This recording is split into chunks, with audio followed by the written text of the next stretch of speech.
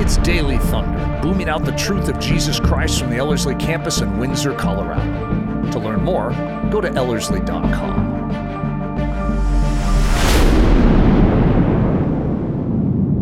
Eric, in the last life lesson, we were talking about the God of provision. God is Jehovah Jireh. He sees beforehand and he makes provision. We almost want to continue that concept and talk about the fact that God loves puddles. Could you unpack just that idea of just the endless aquifer and give us an illustration? Yeah, the puddle principle is a term that is sort of matured in our Ellerslie understanding. I have to translate it for everyone else, but it makes total sense to us. It all stems from a story a long time ago where I was short on money in this story, which I have a lot of stories that are like that. And I remember Leslie's car and my car, I think, were both like, the tires were balding. I had someone in my life who's like, yeah, you should really get those changed. And it's like, I agree I should get those changed, but the problem is I don't have money for it because, I need my money to pay the main bills. And I guess those tires are going to just have to make it a little longer. And so I was getting ready to mow my lawn. I still remember bending over to that one pull cord, and I was going to pull it, and I saw Leslie's tire. And it was just sort of sitting in front of me, and I had that prick, where it's just like, what kind of husband are you? If you really love your wife, you need to make sure these tires are good. I mean, that tire could blow out. It's not a safe vehicle.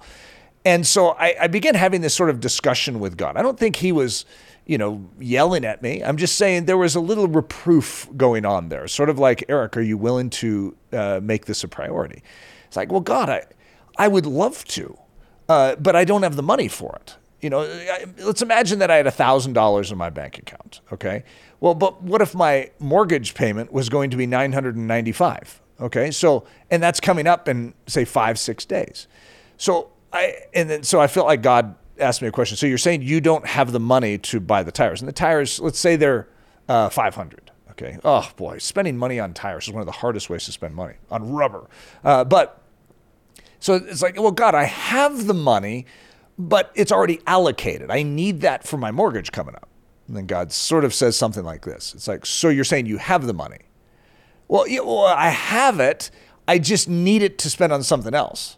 But would you trust me that if you spend it on this, that I can supply for your next need? Now, anyone listening to this can understand the tension in that. It's like, whoa. I mean, what if I spend the money on tires and then don't have the money for my mortgage? Now we have problems. And that is an issue that God was needing to address in my life. That do I trust him especially as he's leading me forward to take a first need in my life and begin to address it with the resource that he supplied me, trusting that he can supply more resource. That's a scary thing. That's what we call the aquifer principle.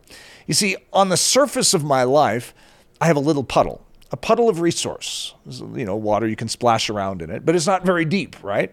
And that's about what I need to pay my mortgage, right? And so if I give up that water, then it's going to be an empty puddle. It's not even going to be a puddle anymore. It'll just be some, dirt.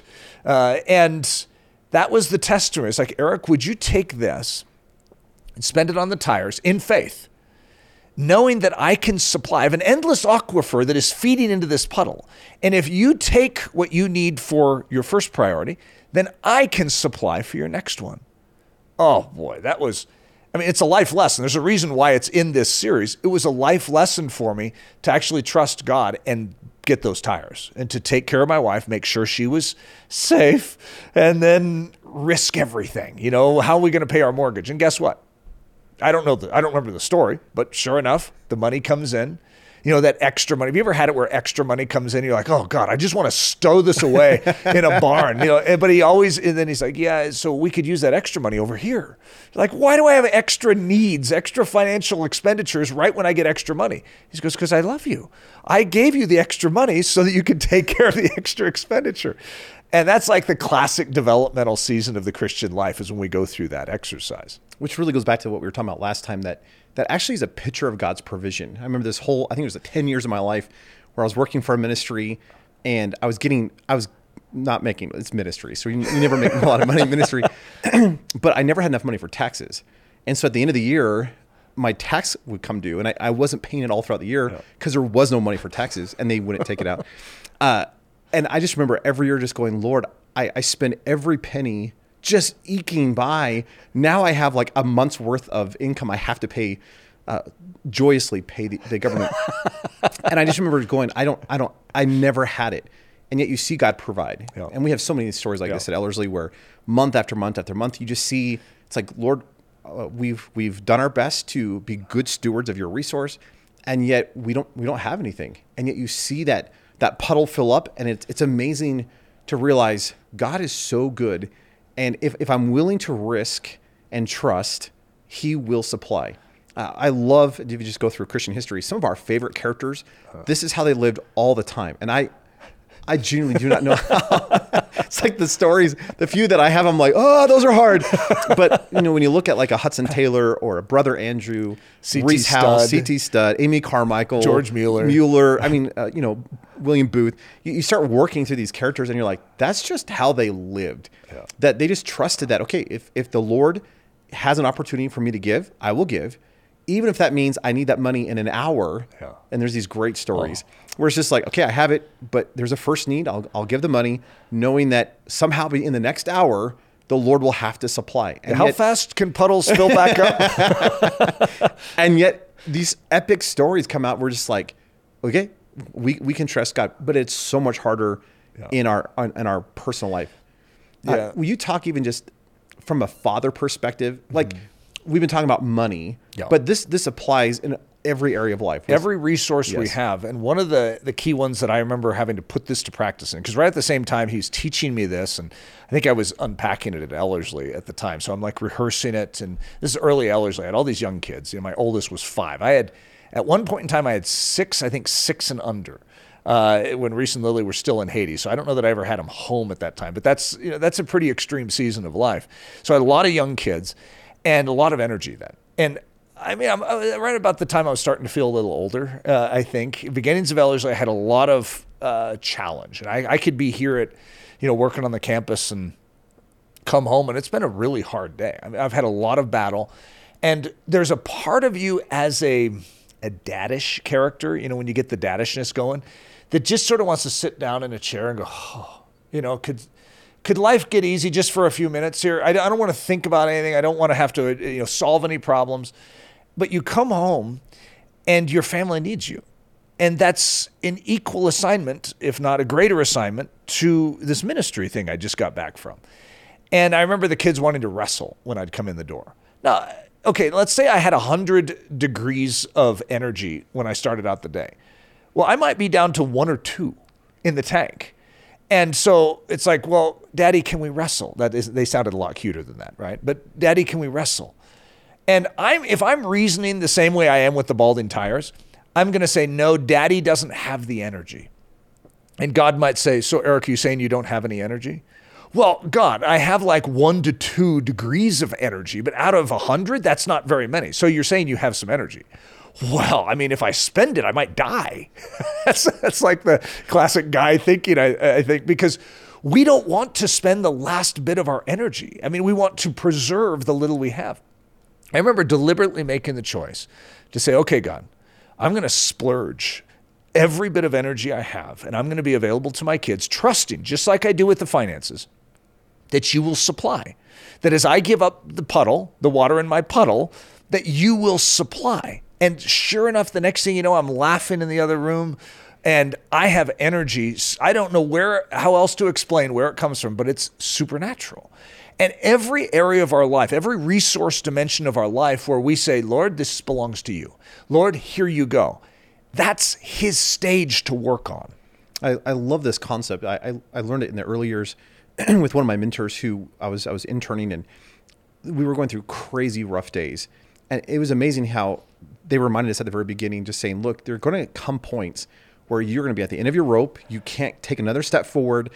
You've got all this ministry ahead of you. You'll look at your watch and it'll say 10 a.m., and you don't think you can do it. And yet, if you would just turn your gaze upon heaven, if you would put your trust in the Lord your God and actually depend on him, he will supply that which you need. And it is amazing to recognize that this is true in every arena of life. Yep. That this is the gospel, that I'm going to give up what little I have, Yeah. or, as you would say, lowercase l life, Yeah. and actually in exchange get the fullness of Yeah. life itself, Jesus. Yeah. And there's an amazing concept of, would I be willing to risk the little? And again, I think especially in the culture in which we live, if we have a little, we want to guard and protect, Yeah. because that's all I have left. Yeah. And yet God is constantly saying, yep, I can take that, use that, and actually give you infinitely more than you could ever hope or imagine. And there's this beautiful concept. Even just in closing, could you talk about Elijah and the widow, and just give some final thoughts? It is a great picture of it. So Elijah has been living by the brook, fed by ravens. He has a pretty good deal, in the whole setup. That sounds gross, though, in my head. I guess This good deal. I guess I'm that's like, true. I don't think it's a good deal. But yes. But compared to the other prophets, he is surviving. He was doing well. And so then his brook dries up, and it's God's moving him on, and that's a tough thing. And he calls him to a widow. That's who's going to supply for him. That's who God has commanded to supply for Elijah, is a widow woman.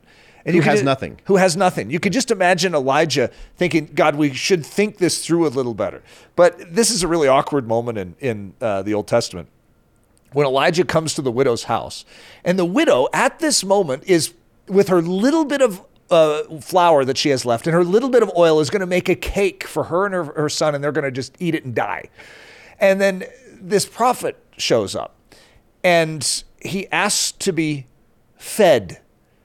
And she's like, well, all I have left is a little bit of flour and a little bit of oil. We were just about to bake a cake and then die. He's like, yeah, feed me first. Now listen to this. This is incredible. Feed me first, and your flour and your oil will never run out. And that's Jesus coming to us. He shows up at our little shanty, and we don't have anything. Oh, we have something. Okay, I have a little flour and a little oil. Okay, I have something. Okay, feed me with that first, and then it will never run out. And that's the aquifer right there. That's God's way. He is so good at this thing known as giving us supply. We just need to allow him to do it. Now, I get the human side of this is very uncomfortable with this truth. We would rather know it intellectually and not practically. And yet, those of us that have tasted this, we would say, oh, this is the heights of heaven being tasted on earth when we encounter this reality in our life. That's so good. Well, I really just want to transition really quick. This week, we've launched Ellerslie Online.